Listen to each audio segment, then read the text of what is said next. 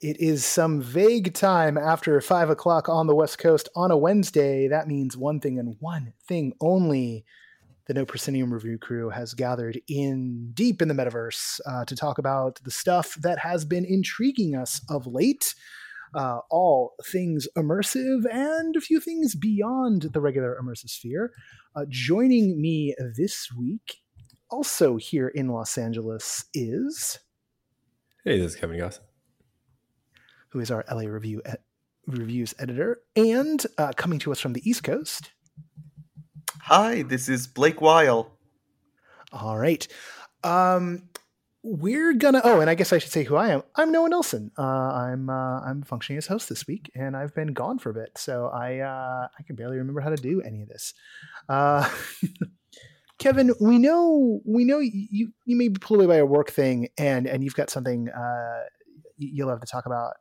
But I wanna we'll get to you in a minute. Hold on. We'll get to you. I know you're raring to go. Hold on, Kevin. Hold on.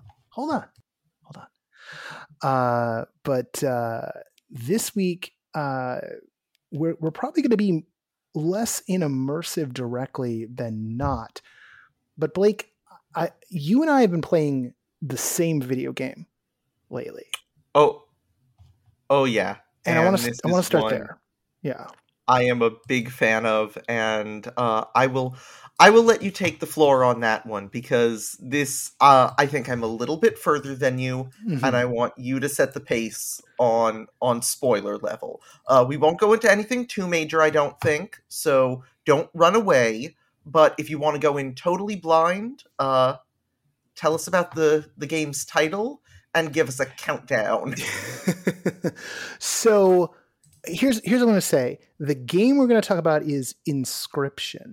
And there's a reason why we're talking about it on this podcast, because of all the video games I have come across in quite some time. And I'm including The Black Watchman, which is an ARG in video game form, which I started tackling a little while ago. This is the most hitting you in the immersive feels that I have encountered. I really don't want, like, everyone who talks about this game is being super circumscribed about what they're talking about. So what I'm going to say is we will talk about things from early in the first act. So Blake, just when the ARG elements start to, more when the escape elements start to come in than really the ARG elements. But I will note that functionally there kind of are ARG elements right from minute one in this piece. It's really an incredible feat. So this game ostensibly, and this is definitely a game that we can say is ostensibly something. This game is ostensibly... It's ostensibly a lot of things. It's ostensibly a lot of things, but what it presents itself as is a collectible card trading game. It's the core mechanic of it. So this thing kicks off, and you're in like a 3D environment. There's this. I think the really telling thing is right from this. Not really telling, but one of the really interesting things is it starts off, and there's a little moment before that happens that will make you go kind of like, well, that's weird. And then you're given, there's 4 options. There's new game, continue, credits, and then I think there's one other option. Options. There's options, right at the start. Those are the 4 options you're given. And new game is blacked out. You cannot intersect with new game, and this is right from the beginning. So already you're put on the wrong foot, and you've got to continue. And then you go into this space, and there is a figure shrouded in darkness sitting across from you at a table, and with these wild eyes, and it starts talking to you about playing the game. And you have this like 3D rendered kind of feeling like an early PS3 era graphics, maybe even late PS2 era graphics. I was gonna say like about as good as like a Myst remaster. Exactly. That level of representation of like a fully realized like table, and you're going to play this card game on this table. So you're not playing the card game on your screen so much as you're embodying a character, or that you see your hands put down. So when you pull your hands up, you see the hand. And then after you lose for the first time, you are allowed to get up from the table and move around this creepy cabin in the woods. You assume it's the woods because it feels that way, right? It's a classic cabin in the woods motif. And there are things on the walls and drawers you can interact with. And basically it's an escape room at that point. There's all this stuff you can start messing around with. And as you mess around and solve those puzzles give you things that you can then take back to the board and use in the game. And all the while, the creepy eyes are watching you from the dark. So if you turn and look back, you will see the eyes just staring at you. And then you come back and some of the cards talk to you, kind of implying that there's something really weird going on with these cards. And as you go along, this is kind of the rhythm of it all. There's the card game mechanics. There are these escape mechanics. If you totally fail out, you will die, and there's a whole sequence. But in dying, you're also given what's called a death card. You're allowed to kind of build a new card out of the cards that you did have, and then those cards can kind of come back into the mix. It itself is really intricate, but every time you think you know what this game is about and what it's doing, there's something just outside of your knowledge that's going to come in and turn it on its head. And the surprise level is so great that I think at some point we'll have to do a spoiler cast about it, which is something we've never. Oh yeah, we've never really. Yeah, once we're both done with it, we'll do a spoiler cast. Once we're both done, and once I have walked you through some of the ARG elements outside the game I've been playing with, because nice. This is a portal to a very rich, very long ARG. How long has that ARG been running? Because like I definitely heard that it was at least a lead up to the game, right? So there is a lead up to the game. There is stuff contained within the game. That is correct. And minor spoiler for fans of the developer, there's implications that it ties in to other ARGs and other properties that he has worked on. Wow. And what company is that, and what games are those? So this is it's been published by Devolver. This is actually an independent developer, which is kind of a wow. I'm forgetting his name, but he's the same guy who did Pony Island and The Hex. Yeah, and right now games. I'm gonna look up right now. And when I got it, there was kind of bundled. There was a little sale over the week. Daniel Mullins Games. So it's this guy named Daniel Mullins. And look, I don't know anything about this cat. For all we know, like hopefully we're not in a milkshake duck situation here. I really hope that doesn't end up happening. But yeah, Pony Island, The Hex, there was a bundle on Steam that had them all. So I got like all three for $20. This after the Waypoint radio crew just losing their minds over this game. And there's a free demo. And I started playing the demo, and within like 3 minutes, I was like, oh no, I can't do many more of this demo. I need the game right now. And I fully lost myself in it for some time. And that's the thing, is like what's interesting is that, and Blake, I'm biting my tongue a little bit. Yeah. But I get what you're saying.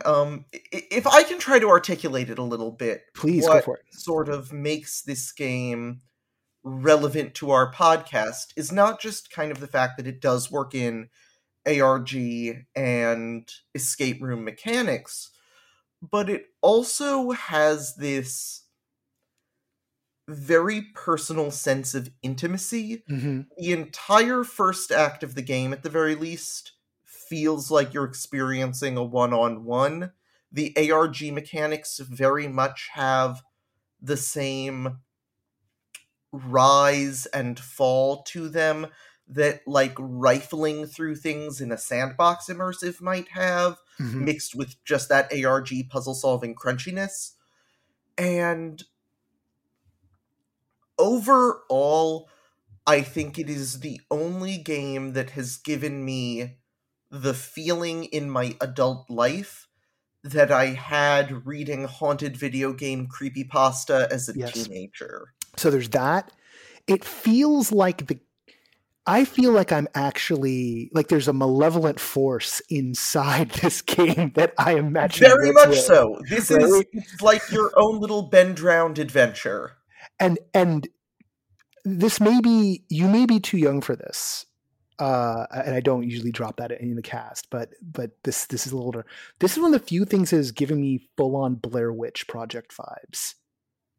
In very much so, and Good. I'm glad you're picking up on that vibe.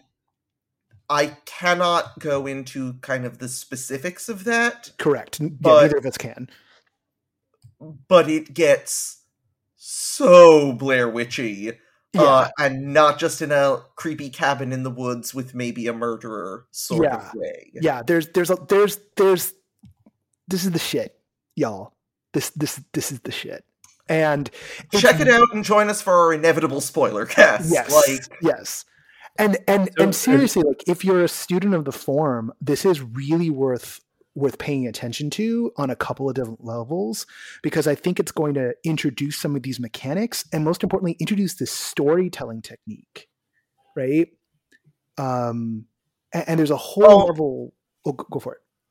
So long as we're gushing, if you have a headset, I mean, it's not optimized for VR, but, like, please try playing this in VR, because I can't even imagine how that would feel. I don't know if I haven't tried to plug it all in. I don't think it will. I don't know if it'll do anything other than just be like on your screen. But I would say, like, the cabin sequence, I was instantly going like, oh, I could see this getting ported over to the Quest. I really hope it does. Yeah. In time, like everything, I think will, like, in time, I think this will be ported to a bunch of different platforms. So if you don't have a PC, and I don't know what the system requirements are, like, I've got a pretty good machine that I, acquired last year for doing VR stuff, but it doesn't ask a lot that from what I've seen so far. Like, I don't think graphically it's going to really mess up your machine. Kevin, you felt like you might jump in at some point. I was going to ask, like, where is it available? Like, how can people actually play this? It's Steam. It's like $20. Maybe it's still on sale a little bit. I picked it and the other two up for $20 for the package. Because I was just like, well, in for a penny, in for a pound, if I like this so much. And I can strongly recommend Pony Island. Never played the Hex though. Yeah. Kevin, did you want to make your game pitch right now, or sure? Yeah, because we can stay in that kind of like that sort of video gamey, sort of immersive, adjacent type world, and that's Blaseball again. Something new for me. Never talked about it before on this podcast. So Blaseball is sort of back right now, and they're doing. It sounds like the full experience will be back sometimes next year with an actual mobile app to kind of tie into some stuff, but in between as a treat for like kind of fans, and so they can work on some things. They're doing a series of what they're calling short circuits that sort of ties into the lore of Blaseball, but not too much, where they're running 2-week on seasons. So they'll do 2 weeks of something and then you can vote to make some changes, and then at some point another short circuit will happen for 2 weeks. So it's a way to kind of ease into baseball without like diving into the full on kind of craziness that it can become. So some of the elements that I've talked about that I think appeal to the kind of immersive side are not really present right now. It's much more kind of an actual baseball simulator with betting and kind of those loops, but they have smoothed it out. It feels more user friendly than it's been. Since probably sometime last year. I think it's easier to jump in. It's easier to bet now, and you can actually bet forward about 9 hours. So if you're going to kind of be working throughout the day or sleeping or whatever, you don't have to worry about losing out on that and kind of participate. Oh, you don't have to spend every waking minute playing a video game? Exactly. Wow, what an innovation.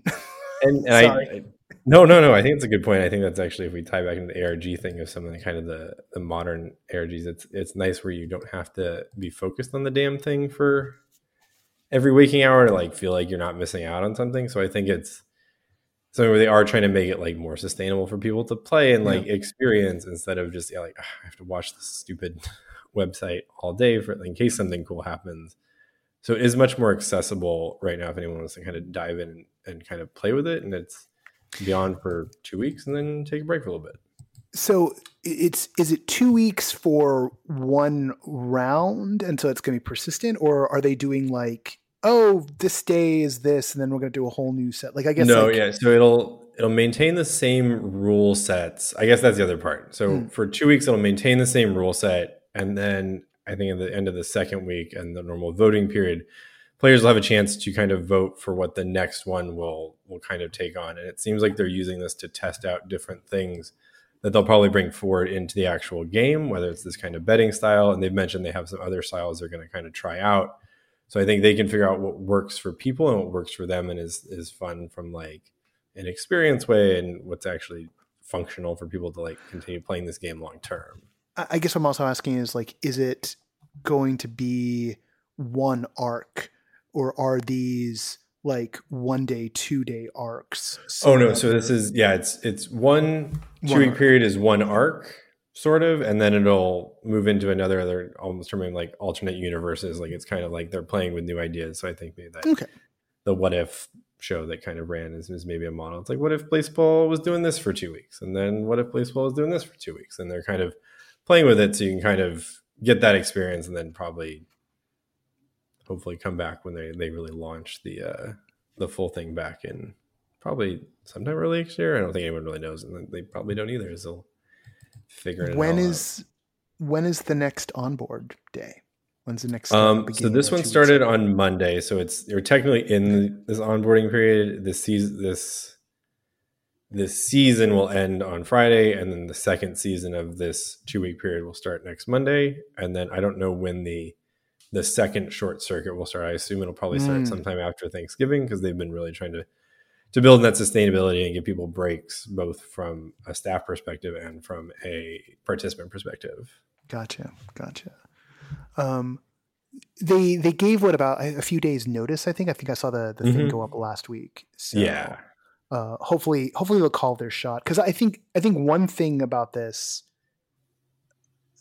you can often feel like if you're not there from the beginning of a cycle on one of these things, like you feel like you're maybe missing out a little bit, and definitely your influence, if you're not part of the economy early on, and I think that's actually So the economy is much tougher to kind of earn votes through the betting system right now. So I think I've been playing for a couple of days, and by this point in like the last couple of seasons, I've had, I don't know, hundreds of thousands of coins, if not millions, because the economy was real broken.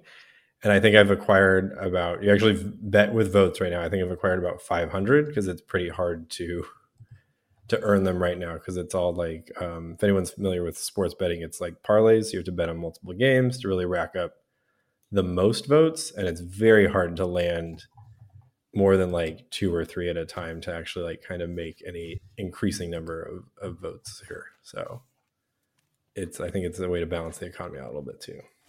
So maybe they can, maybe if they can figure out how to balance out their economy, they can figure out how to balance out our economy. Maybe. So, although I did just hear, I saw there's some poll that went around that apparently Mark Cuban was posting this, just saw this earlier today, something like 4% of the workforce tapped out of the workforce because of their crypto gains. Hell yeah. Which I'm like, what? So it's like that's why they can't open that Raising Cane's in Burbank, is because everyone in Burbank's got that sweet crypto. And I just want some chicken fingers, but anyway. Gotta burn down some forest then to get those chicken fingers now. I know. God. Nightmare. Chicken fingers or a limited edition JPEG of a chicken finger? No, not even a limited edition JPEG of a chicken finger. An Excel spreadsheet line saying that I own that limited edition JPEG. Now that's what I'm talking about. Hell yeah. Can you visit that spreadsheet line like once a year, like that weird tungsten cube? The tungsten cube. Yeah.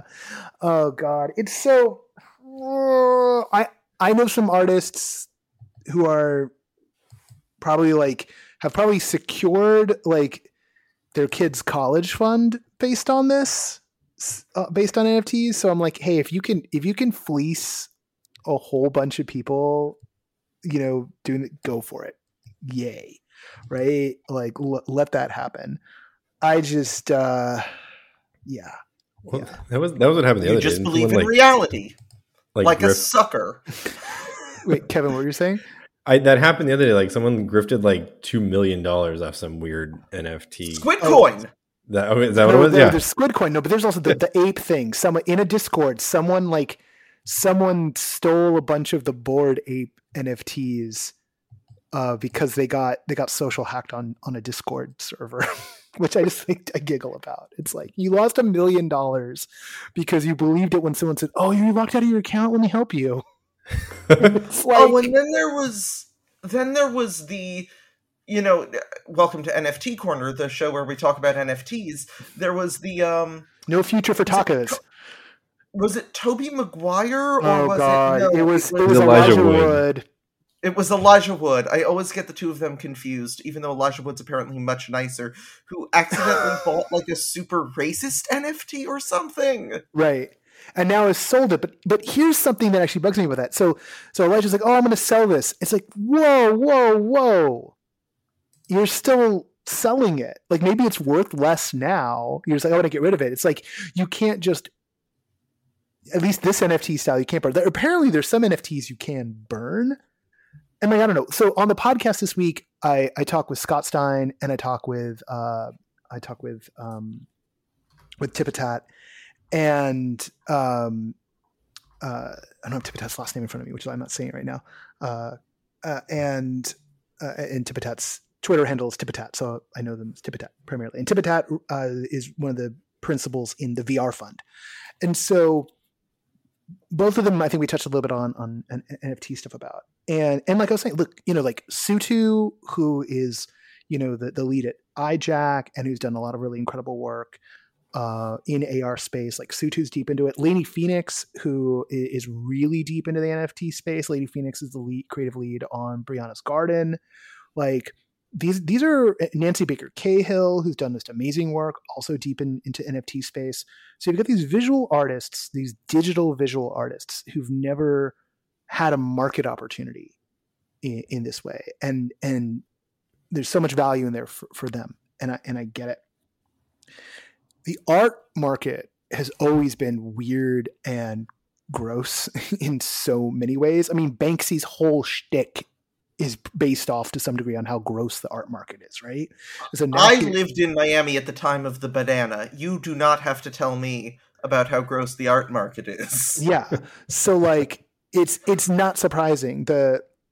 And I definitely worry about, no one's got the right incentives to do really honest analysis of how crypto works, what the environmental impact is, how that compares to other server farms setups, right?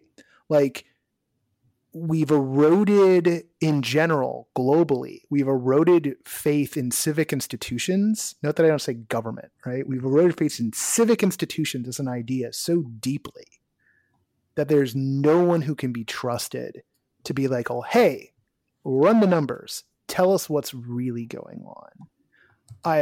And I've seen some really solid critiques of, you know, the whole crypto economy that's mostly predicated on the idea of this idea that we're going to move to proof of stake, not proof of work, is essentially naive. I've seen that argument made. And at the end of the day, right now, it's like it's baubles. And I kind of, I don't know. There's people, Jaden was just texting me saying that she minted her first NFT today, and it's on display at her place of work. And then Jaden's in here during the recording, is texting me all the channels going once. There's other people I know who've like jumping in, like there's the big New York City NFT thing happening this week. But of course, like the more people who jump in on the creative side in this market, right? How much of those things are they going to be worth, right? Like we're in a bubble on this stuff right now. Bitcoin's worth $60,000 at a throw. But you still, it's not like any of this stuff is really solving income inequality or solving any of the problems we have as a society, or making things better for people en masse. A few people will get to, you know, do upward mobility or move their places on the grand board.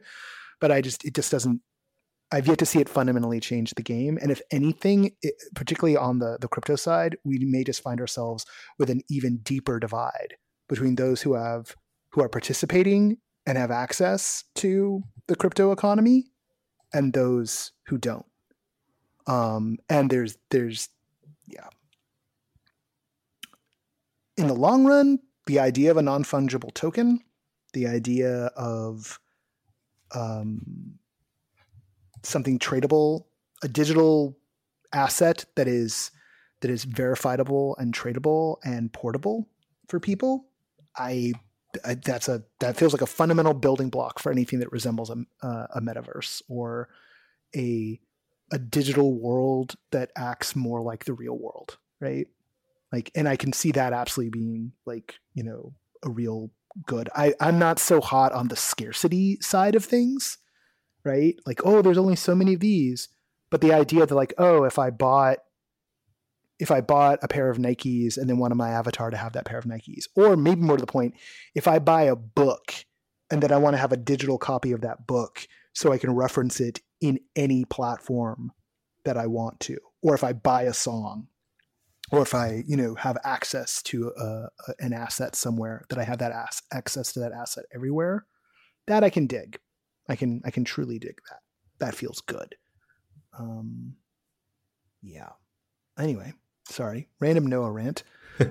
Blake, you staying on the, like, talking about anything not directly immersive, because we're just like, everything else is in the can right now. You know, like we're please forgive us, people. We're coming off of spooky season. We are all exhausted. Yeah. Like, give us this one. Things are good. But this is kind of related. And then speaking of, because you know, Squid Game's got crypto. Squid Game is something that no one should get involved with. It's apparently a scam. Not even apparently. It's, I will say. Wait, Squid Game or Squid Coin? Squid Game apparently you can get very wealthy playing, but it's not worth the risk. I would still highly advise people not to get involved with Squid Game. Right. Squid Coin, even worse, apparently. And there was an activation for Squid Game. Actually, not only was there an activation here in LA, in Koreatown, like over the weekend, they like busted out a version of the red light, green light robot. And so they did that to entertain people, which is kind of creepy. But still, God love them. Glad they did it. Netflix did that. Apparently there was like a seemingly unofficial, there's like a whole bunch of Eventbrites built up for Squid Game stuff like around the country, none of which seems to be official, of which some people are like buying tickets. And we've been trying to figure out like who might be behind this. Cause you know what? We'll talk about it, but we sure as hell aren't gonna list or send people off to go to the unofficial Squid Game activation. Please don't get murdered. Yeah, but you also know me. I'll go to literally everything. I'm 100% going to the unofficial Squid Game activation. That sounds like exactly the kind of janky nonsense that I love. Yeah, we won't be officially covering that. Or maybe reporting back if you survive the process. Also, if someone's doing that and they don't actually have Netflix's permission, it'll just go the way of the Stranger Things bar. They'll quickly be shut down. I'm kind of surprised they haven't been shut down already. But I mean, I am sure we are going to enjoy playing The Game of the Octopus, a not copyrighted production, in a few months. But speaking of Korean media, a small pandemic addiction of mine, and I've got to thank Michael Anderson of our friends at ARGNet for getting me hooked on this, has been Korean immersive game shows is kind of the phrase I want to use. So, beginning in about March of 2020, I started watching Busted on Netflix, which is this amazing, almost indescribable show in that it is, in a certain sense, a reality show, in that it is 6 or so celebrities who assume characters and sort of LARP their way through a murder mystery where everyone else has the script but them. But there are also heavily scripted elements, including scripted actors, huge, clearly very expensive escape room sets, multi-season arcs about evil organizations and their enemies. It's just this baffling mess, and I am utterly hooked on it. And so that was my gateway drug. From there, I fell into The Genius, which is just a bunch of people from various different fairly intelligence-requiring fields, but requiring different types of intelligence. So you'll get, a professional gambler, and you'll get a neurosurgeon, and you'll get, an incredibly popular TV anchor. And they will be sent to play zero-sum games of social manipulation against each other in a giant... It almost looks like a cross between an Agatha Christie mansion and, the set of Saw. It's a very peculiarly aesthetic show. And all of this has culminated in my current addiction, which season 4 of just ended, which I will probably be spending the most time talking about, which has been The Great Escape, in which 6 incredibly dull, incredibly charming, kind of C and B list Korean celebrities are put into the most elaborate escape rooms I have ever seen in my life. We are talking multi-million-dollar sets, huge casts of actors, mechanics. Occasionally the set itself will require, movement or trap doors or expertly scouted locations. Huge production design. And only to ever be performed once for these lucky 6 guys. With the catch that they don't feel so lucky, and that they're incredibly dull, and their escape rooms are on no time limits, and they are only let out after they compete it. So early seasons especially expect a lot of them, bumbling around for 6 hours in, a Hollywood-quality haunted house, losing their minds, not figuring out a puzzle. Oh, wow. It's an incredibly charming show, and even though we're kind of starting to return to in-person immersive, I do miss blockbuster scope. And this show by far scratches that itch. There is one episode, the final episode, the final room. Each room is done in 2 episodes of the 3rd season, which I was watching during the pandemic. Actually brought a tear to my eye, just in terms of like, oh my god, I wish I was here. I remember the feeling that I am seeing these people have. The room was a time travel themed room in which they were sent to the 1920s, to Japanese occupied Korea, to help with the Korean independence movement. And they just borrowed the set from a Netflix period drama, Mr. Sunshine. They enter the room. They have built, the room that the time machine was in. They get in the time machine, and then the door to the time machine opens up. They have spun them around, similar to the mechanics, almost if you know, on Rise of the Resistance. And suddenly they are in a fully functional, like, small village with, like, a working trolley and, like, at least 36 actors and multiple shops. Is this inside or outside? Outside! They have outside. A full village with okay. multiple so this isn't indoor a full-on, locations. This isn't a full-on Schenectady, New York thing, right? They didn't build the indoors outside. They did just... They didn't... Brought them... Well... Okay, yeah. It's a little bit like that. It is outside, but there's full indoor sets as well. All the key locations in town, the Western-style hotel and the liquor shop that's secretly a front for the resistance movement have, huge things that they can wander through. They just built like a medieval castle with both interiors and exteriors, and its surrounding historic village for season 4. The most impressive one, the one that was mind-blowing this season, they did a takeoff on The Cell, that old movie where it's, we're diving into the mind of a serial killer to try to figure out what's going on with his plot, only they fused it with Jumanji.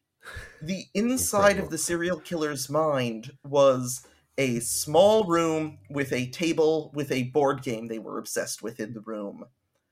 But as the people play the board game, the room is on a series of conveyor belts and, dropping lifts.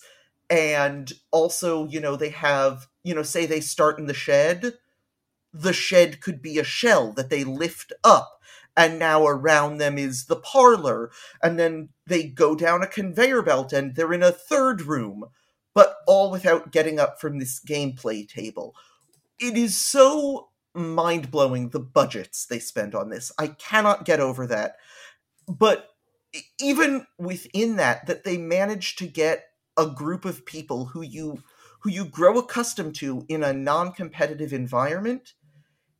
It is sort of the parasocial version of going to immersive with, the same group of people over and over, and slowly figuring out likes and dislikes as a group. Is each season the same group? Like, is it been one cast this entire time? The whole show is one cast. Oh, wow. Okay. They are likely going to change it for season 5 because the youngest member of the group has compulsory military service, but it's a writer on Korean SNL who also has a few Netflix specials, a former pro wrestler, 2 kind of older, a little bit washed up K-pop stars, a pretty successful MMA fighter who has made the transition into kind of acting and variety programs. He almost kind of feels like the Korean version of The Rock. Okay. And the youngest member, who is a pretty successful younger pop star. And you've got this wide range of ages and backgrounds. And while there are definitely some personality clashes, at least at first, they overwhelmingly grow to love each other after at least one season, until it very much feels like this is an escape room family. It is so charming. And so you say season, so like the episodes, like is each season one of these themes, and then there's like a number of episodes as they're dealing with the one theme? Each season is about 5 or 6 rooms, and each room is 2 episodes. And so okay. And the rooms are each one of these big themes. So like the time travel one, that'd be 2 episodes, but they build this huge thing, and the seasons for only 2 episodes. For only 2 episodes, and they'll build 5 of that kind of thing. 5 or 6 of them. Yes. Wow. One of the things that I also should bring up that I love for people who are kind of like into cinematic universe stuff is that they've built out kind of a cinematic universe of escape rooms. And so, you know, they've got kind of an in-universe version of almost like an X-Files style investigation team. And, you know, they'll be in a room and realize like, oh my God, we're in the X-Files series. Or, you know, they have a recurring zombie plot that shows up for a lot of their horror rooms. Or a whole series about a German exorcist. And these all cross over and intersect with each other and have slowly built out this oddly fleshed out universe. And it's wonderful seeing their faces rise and fall as they realize whether they are in one of their favored or hated plot lines. Awesome. And what's the name of this again, Blake? This show is The Great Escape. I have been finding it subtitled on r/Korean Variety, so I believe... So it's not on Netflix, but you can definitely find it on the internet. Busted is on Netflix, and I would also highly recommend the first 2 seasons of that. Season 3 got a little but no, Busted and The Great Escape, for anyone who is very into immersive theater and production design for 3-dimensional space and experience design, the show is a ton of fun. And also similar to how you were speaking earlier about Inscryption, and how for anyone kind of interested in the crafting of an experience, that this can be a lesson not just within the video game space. Yeah. I think the experience design and the way they structure a non-competitive game is a really interesting lesson. And beyond that, for people more interested in the production side of things, they do end every season with a making of special where they go through the construction and the scripting and alternate puzzles that they considered and puzzles that they accidentally brute forced or missed. And, you know, there are errors. There's a famous incident where a cat wanders onto the set and the production team has to just be like, okay, we're just running with it. It's a haunted house. It's spooky. Great. So, you know, it's for people interested in that side of things, there's a lot on offer as well. So would highly recommend. And these sound kind of familiar to, I don't know, Escape the Night, which is like a YouTube series with a bunch of YouTubers from 2016, which I caught up on earlier this year because I'm very late to the game. But it has some of those like kind of similar elements where they like bring together a bunch of YouTubers, and it's like it's kind of immersive and it's kind of escape roomy, and it was like, oh, this like hits that does kind of what you're talking about, like, oh, it's nice to watch this. Like, it's nice to watch it, and also it's so nice to see people get that like immersive sparkle. I guess, like, speaking more broadly, and I want to hear your guys' thoughts on this. Like, have you ever brought like a kid to Disneyland for the first time and gotten to see the look on their face? And like, how would you compare that to like when you brought an adult to Sleep No More with you? I feel like it's a very similar face. I think it is, because it's like kind of blowing someone's mind, right? Like, they haven't experienced this before. Disneyland, it's like they kind of know what to expect, but it's like, oh, you're at Disneyland. Or yeah, it's like, oh, you just went through Sleep No More, you went through Then She Fell. Like, it's one of those like transformative things. So you're right. And you talked about that last week too, is like people realized they were in like an immersive thing and like figured it out and how to like play with it. And it's great to see. It's really, rewarding as an immersive evangelist to get to see that. And as someone who loves the field, getting to see a show where over 4 seasons now, people have gone from being kind of terrified of immersive and not knowing how to play with the actors to loving the genre and like eagerly diving in, like, what's the mission this week? That is great. I don't know if any of us know, is there any kind of like immersive scene in Korea that like kind of helped spawn this, or did it kind of spin out of something else? So there's a big escape room scene in Korea, I know. But what this is mostly spun out of is the Korean variety trend kind of picking up on that. There's a whole subgenre of Korean variety programming that's really based in, we've taken, actors you like and we're going to send them on an adventure. And sometimes this is like a real world adventure where it's, hey, we got 4 actors you like and we're going to have them play stupid little field day games while they stay at Airbnbs across the country.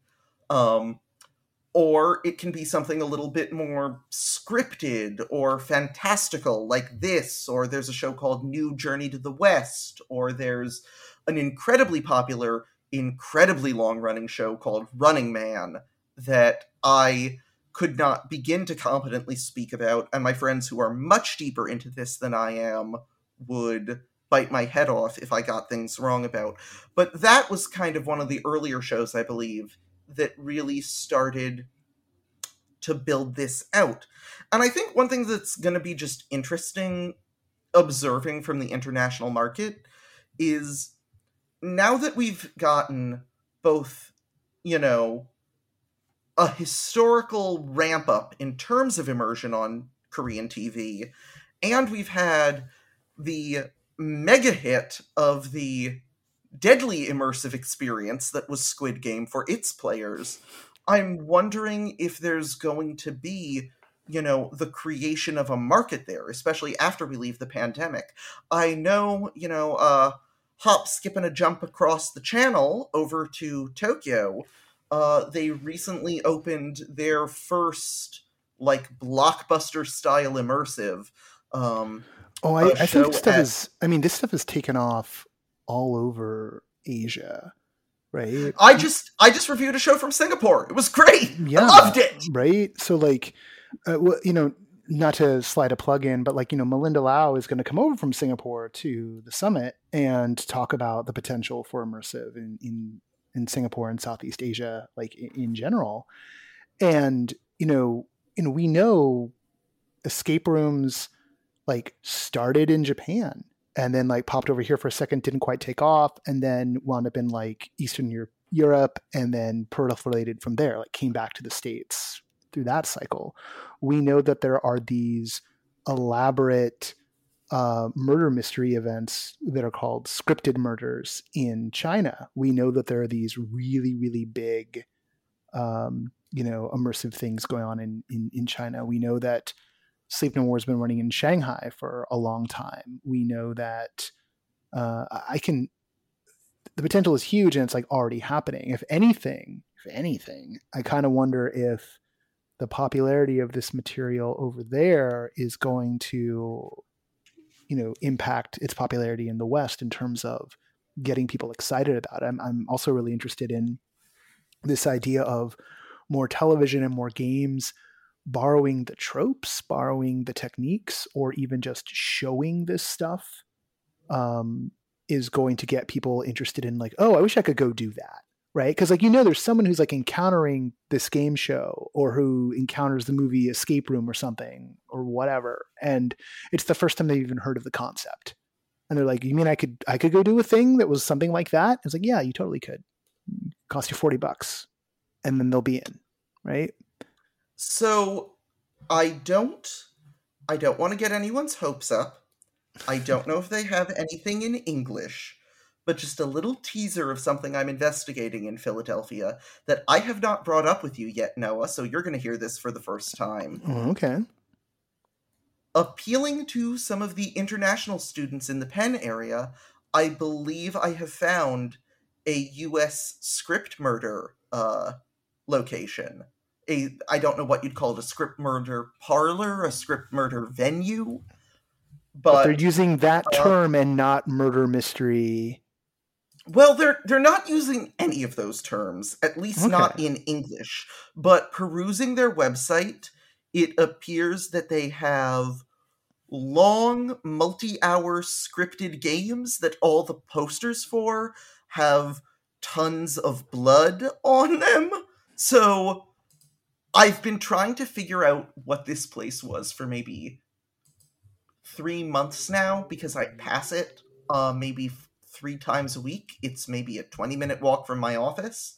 And now that I've been seeing all of these articles about script murders, I am pretty sure that's what this place has on offer. So, no guarantees, everybody, but watch this space.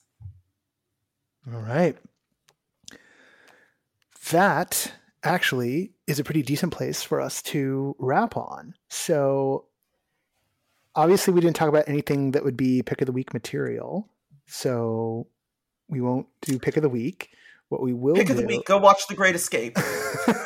So what we will do is stop the recording in Zencastr in a minute, and then open the floor up because both Spencer and Jaden are around, so we'll pull them up and we'll get a conversation going on over here in the main stage in the NoPro Discord.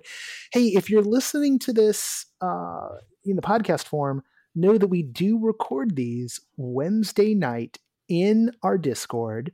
It's also totally possible to come into the Discord and connect with other folks. We're constantly refining it so that there's easier to navigate. Nowadays, we have just 2 sections that are publicly visible. There's the bulletin board, which has the listings for all the various different domains, so news and event listings in both regional and subject categories.